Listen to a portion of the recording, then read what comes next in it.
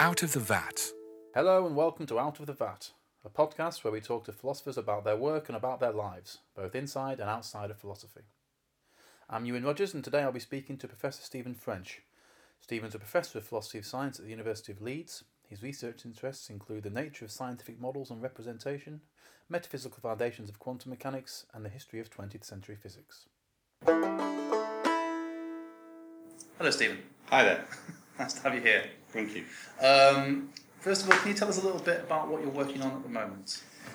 Well, I'm working on something a bit out there at the moment. Sounds good. It's part of what you might call phenomenological approaches to physics. Mm-hmm. Phenomenological in the sense of Husserl. Okay. So at this point, people sort of start backing away. I'm still here. Philosophy meetings. So it's partly historical and it's partly philosophical. The historical part is based on quite a well-known pamphlet by these two guys, London and Bauer. Okay. And this pamphlet has long been taken to represent the standard but now rejected view that the measurement problem can be solved by appealing to consciousness, that somehow consciousness collapses the wave function. And that was a view that was associated with the Copenhagen interpretation of quantum mechanics, and it was basically beaten up and killed by philosophers like Hilary Putnam and Abner Shimoni. Okay. Because how can consciousness interact with the wave function to lead it to collapse? But reading the manuscript, you just have this sense that that's not quite the whole story. That people perhaps have not really grasped what's going on. It turns out that Fritz London, the primary author, started off as a student of phenomenology, of the Husserlian line, before going into physics. Mm-hmm. And if you read the manuscript with those kind of goggles on, it looks completely different. And no one seems to have realised this, except Shimoni, like years later, in a really obscure and quite weird paper on whether quantum mechanics supports telepathy. Right? So already it's getting kind of weird. So that's really part of the book, is to sort of excavate the history. And that's led me into looking at the history of Copenhagen interpretation and basically the history of philosophical approaches to quantum mechanics through the 40s and 50s. But then the really interesting stuff is, okay, that's fine. So there was this historical trend that has been sort of lost, effaced, as one historian called it. But then it's the other side of the coin is, okay, fine, but can that be a viable philosophical approach to quantum physics? And it turns out, of course, there are lots of phenomenological philosophers in the world who say, yes, of course. But it's not, to my mind anyway, it's not actually been spelled out in the way that I would like to see it spelled out, in particular in relation to Husserl's phenomenology. So the other half of the book is trying to do that. Tom Reichman wrote a brilliant book, which I have no hope of ever equaling, where he looked at phenomenological interpretations of general relativity by Weil and others. If I can get anywhere close to that in showing how a Husserlian understanding can make sense of quantum mechanics, then I'll be happy. Not that I believe it, right? This is almost like an academic exercise. Right, I think to believe in the phenomenological enterprise, you have to adopt. I think it's even more profound than what Van Fraassen and others call a philosophical stance. It's like almost like a completely different perspective on the world and how we relate to it. So I'm quite interested in seeing how far I can push with that. Okay. So it's a Husserlian phenomenological take on the measurement problem. Yeah. And what in a nutshell, how does that work? In a nutshell, so the idea is rather than consciousness somehow being outside and causing the wave function to collapse, it's rather that what people thought they were saying. It's rather that consciousness itself is part of the superposition, part of the entanglement. Oh, I see. As it must, because for Husserl, it's not the whole idea that there's an us and the world, an inner and an outer, is anathema, right? So what London and Bauer are saying is we are part, we are entangled too. And then they appeal to this phenomenological move by this sort of characteristic act of reflection. They say we are able to know our own inner states. And it's a creative act. So it's almost as if we choose. It's not the case that we choose reality, but that in a certain sense we choose which branch, if you like, of the wave function, to select out of the various branches that are possible. Okay. And what that talk of branch gives part of the game away. Part of what they seem to be saying seems quite, or can be related to certain forms of the so-called many worlds interpretation. There was a version called the many minds, so that instead of thinking of these, think of these branches as specific worlds. Think of them. Think of it in terms of different minds occupying the branches. And there was a lot of discussion of that in the 1990s, and then there was various criticisms. But you can relate what London and Bauer are saying to that. It's hard actually to articulate exactly what it's like, because to do that, it's like when I go to when I talk to other philosophers of physics, they want, okay, how does it compare to the many worlds interpretation? How does it compare to the Bohm interpretation? It's not on the same spectrum. Mm-hmm. It's an entirely different philosophical approach to reality. And so it's not something that you can say, look, it's kind of like, it can be compared to this. You have to begin, I've found anyway, with very basics of phenomenology, the notion of performing the epoche, of bracketing off commitments to what is real and what is not, and so on and so forth. It's only in that context that you can begin to, I think, to make sense of what they were trying to say. Okay, I guess that gets me on to a follow-up question. So how do philosophers of physics in general, or philosophers of science in general, react to you saying you're working on... I think I'm mad. They think you're mad, yeah. Okay. That's kind of what I suspected. But here's the thing. No, I'm being a bit unfair. I mean, most people, they smile, mm-hmm. and they look at me, and then they sort of edge away. But I went to a conference in June, organised by this guy, Harold Wiltshire, and he's been, interested in phenomenological approaches to science in general. It was on phenomenological approaches to physics. That was the title. Okay. And there were a number of us there. It was really great conference in terms of everything. Good papers, good gender balance, good old-young balance.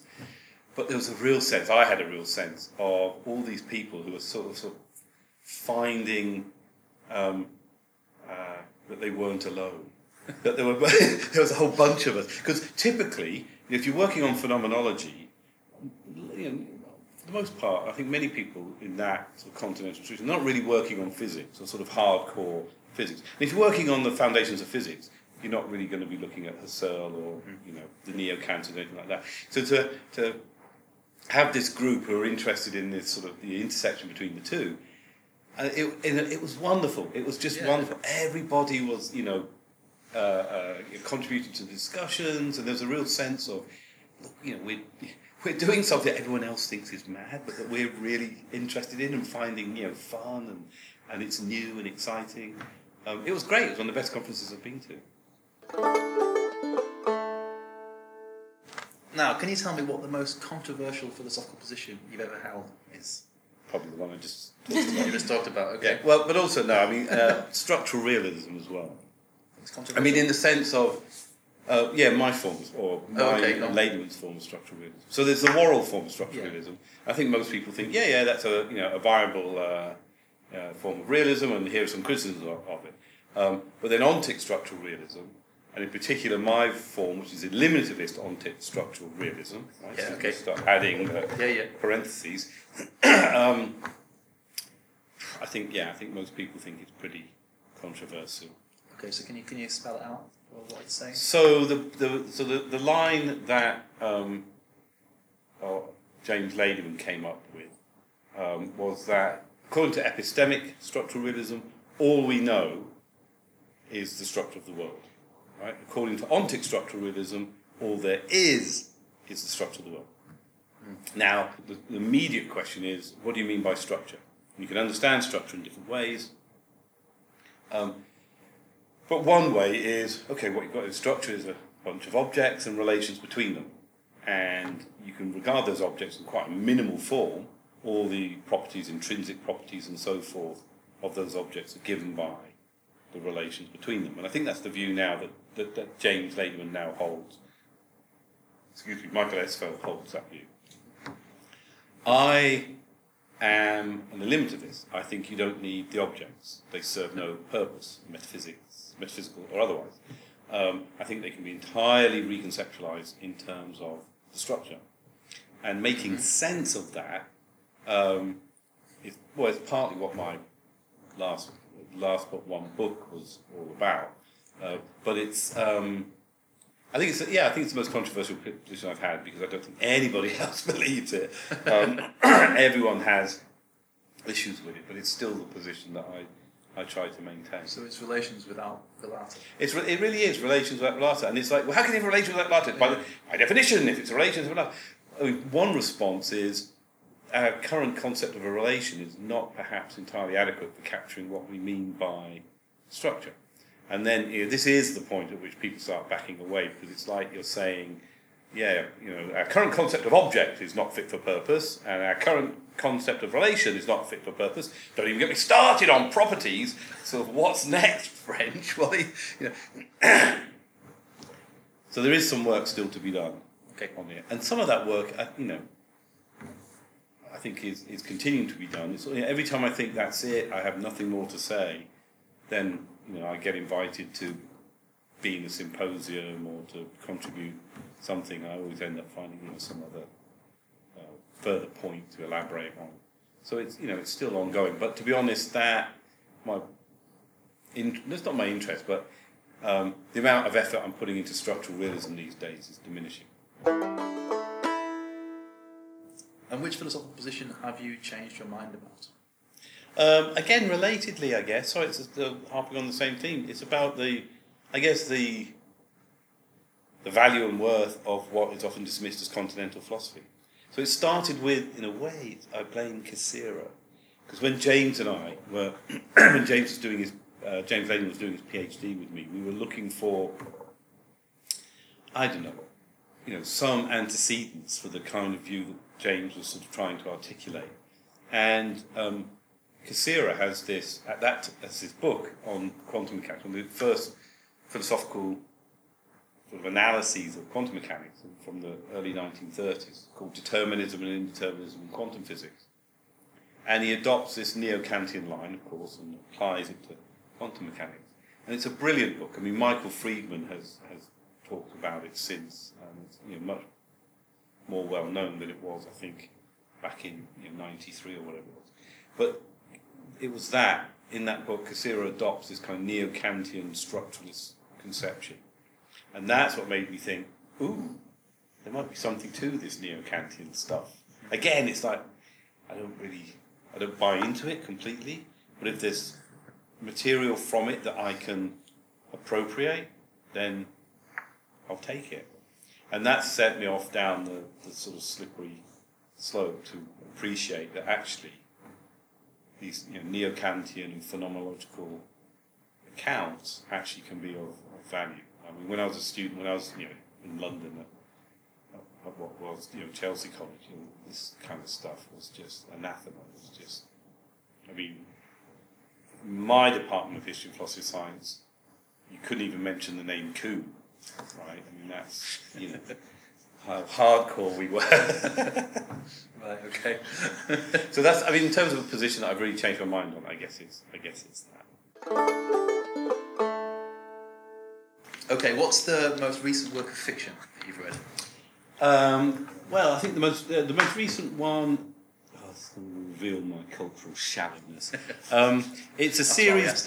It's a series by Martha Wells called the Murderbot series, and they're basically short novels or novellas. I think it's 4 of them, and it's basically about a sentient android. It's an android that becomes sentient, and it's a security android. So the book is a combination of space opera and sort of crime thriller, because this android is trying to figure out why this particular company sent this team of mercenaries to kill the people the android is supposed to be looking after. Sorry, spoiler alert for anyone listening to this. And at the same time, it's trying to figure out how to interact with humans and what it is to be human. So it works. It's a fun read. It's kind of sassy, and the writing is really sharp and kind of funny, sarcastic, but also it's sort of shot through with these considerations of what is it to be human. Can I also say what my favourite comic is? Of course, yeah. Because actually, I read a lot of comics. Okay. So there's one. I think one of the favourites. It's ended now. I don't usually get that many Marvel and DC comics. It came out with Marvel. It's called Eternity Girl, by Magdalena Visaggio and Sonny Liu, and it's about someone becoming someone else. But the artwork is just so amazing. I mean, the story is interesting and intriguing and quite sad in some ways, but the artwork is absolutely gorgeous. And there's another one, Gideon Falls, by Jeff Lemire and Andrea Sorrentino. And this is more a horror comic. This guy keeps having this vision of a barn in a field, and terrible things are happening. But again, the design of the comic. So this isn't your standard, so many panels per page, bam, pow. This is just, everything's broken up and twisted and turned around. It's just, I think, one of the most amazing comics that's out there at the moment. Okay, what is your favourite TV show? Oh, that's a difficult one, but I think the one that I relish the most is a show called Legion. Okay, not heard of it. It's Stephen's shaking his head. it's set in the sort of X-Men universe, so it's about mutants. But it's not, all powers and blasting and latex suits and it's actually quite difficult to say. It's many of the powers are sort of telepathic powers. One of the main characters in it, who goes by the name of Syd Barrett. Great. And for the Floyd fans out there, that is in fact including me. but she's a woman. And her power is basically, if she touches you, you swap bodies. Right. So she can't really. But the main hero has these telepathic powers. Anyway, it's not about that. It's about madness and identity. And the aesthetics is amazing. I mean, just the visuals. Every shot is I think it's just absolutely gorgeous.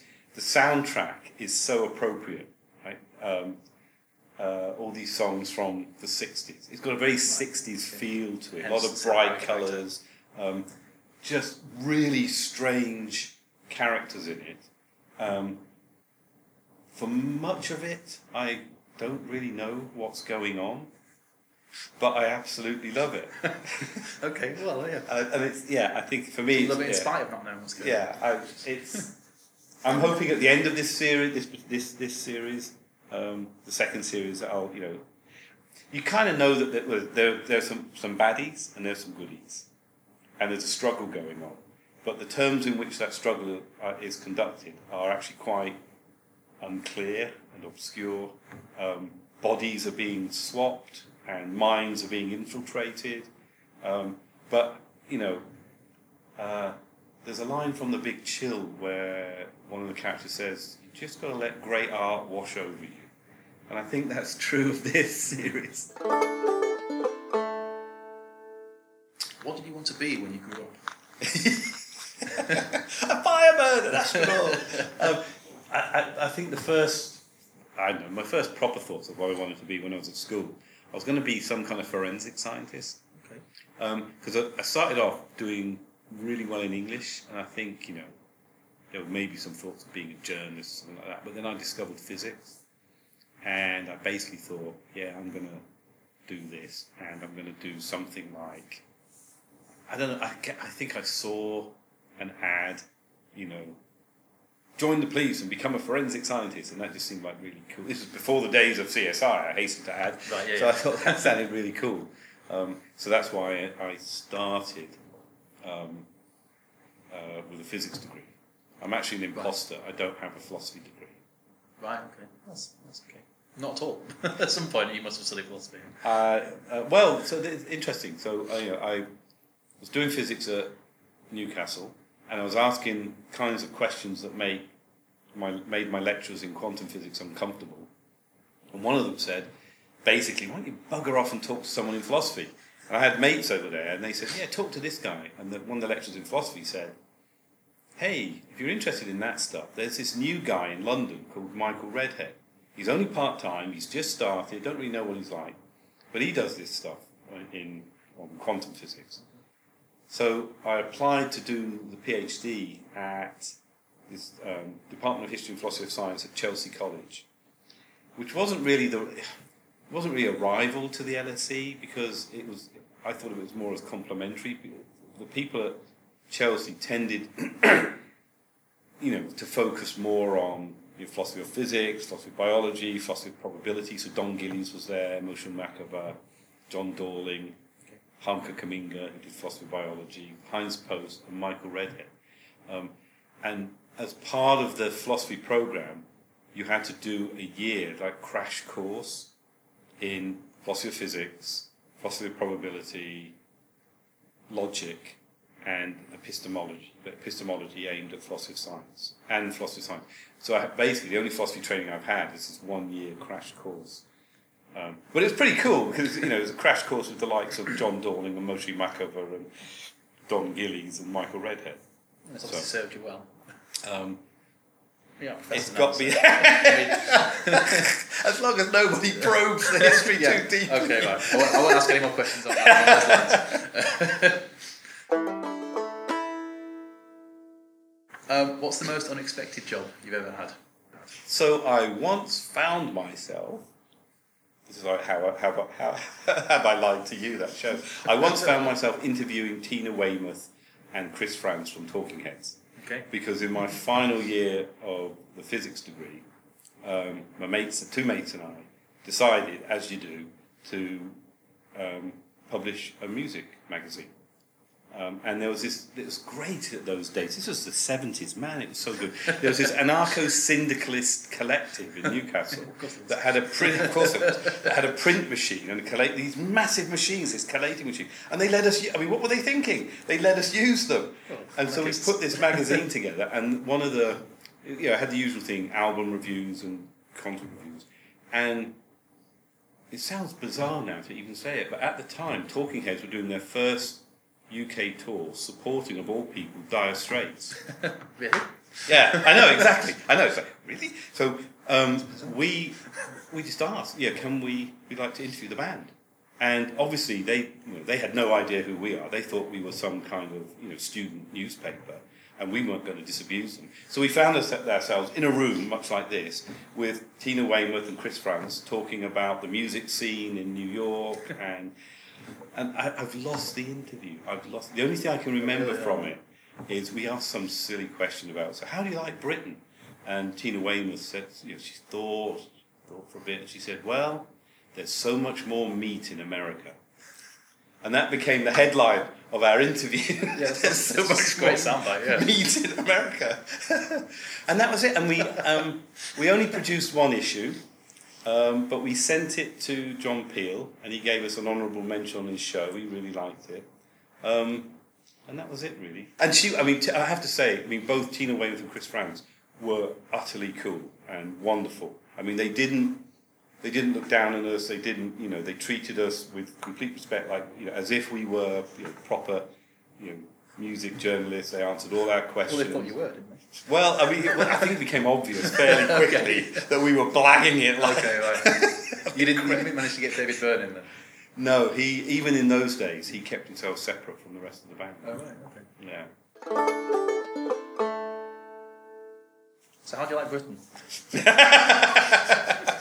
No, that's not the question. Okay, what do you like about being a philosopher? Talking philosophy with students, having fun. The most important thing is to have fun. So the things that I really like are like the reading groups we have at Leeds, where we're just tearing apart someone's book and critiquing, or When they're not there, I'm assuming. yeah, mostly Yeah. when they're not there. And seminars, post-seminar discussion, just talking philosophy, discussing philosophy. Yeah, I think it's wonderful. Exchanging ideas and just coming up with something new, a new thought, a new way of approaching something. Or someone, one of my PhD students says, "Oh, how about looking at things this way?" Like this stuff we're going to do tonight on imagination. Just talking with Alice about imagination. Just the fun of doing that, of coming up with new ideas and new ways of looking at science. Okay, now our final question. What don't you like about being a philosopher? Well, there's some of that is what don't you like about being an academic, right? So it's all the usual stuff, the managerialism. What I don't like about philosophy in general is the stuff that a lot of people complain about, which is the attitude of certain folk. You mean within or outside of philosophy? Within, I don't really care what people outside philosophy. Right? I mean, No, fair enough. It goes without saying that they think don't you're a bit mad, but it keeps me off the streets, and I don't cost that much. But just some of the attitudes I think within philosophy, the arrogance, putting people down, the sneering, the condescension. Not that I'm immune to that myself, so I think it's something that we all of us have to watch for, and look out for, and make sure we treat other people with respect. But I do get sometimes really frustrated by some of the hierarchical attitudes, and I think it's fine to approach a topic vigorously with passion, even negatively.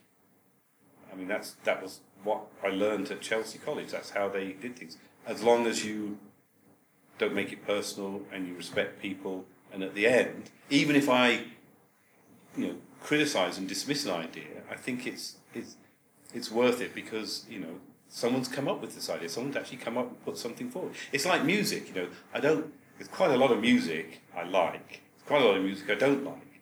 I pretty much appreciate anything live simply because, bloody hell, someone's actually got up and they're doing it. That's, I think, so amazing. It takes amazing bravery to do that. I think it's amazing for someone to stand up and give a philosophical talk in front of a bunch of people.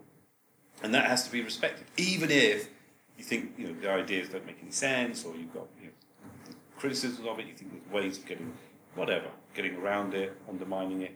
I think you just have to respect the fact that someone is doing it. I don't know, what's the message? The message is that philosophy is fun. It really is. But philosophy, when it's done right, philosophy, like most things, when done right, is fun. Great. Okay, thank you very much, Stephen. Thank you for inviting me. You've been listening to Out of the Vat, a podcast brought to you by the Department of Philosophy, Logic and Scientific Method, the Forum for Philosophy, and the Centre for Philosophy of Natural and Social Science, all based at the London School of Economics and Political Science.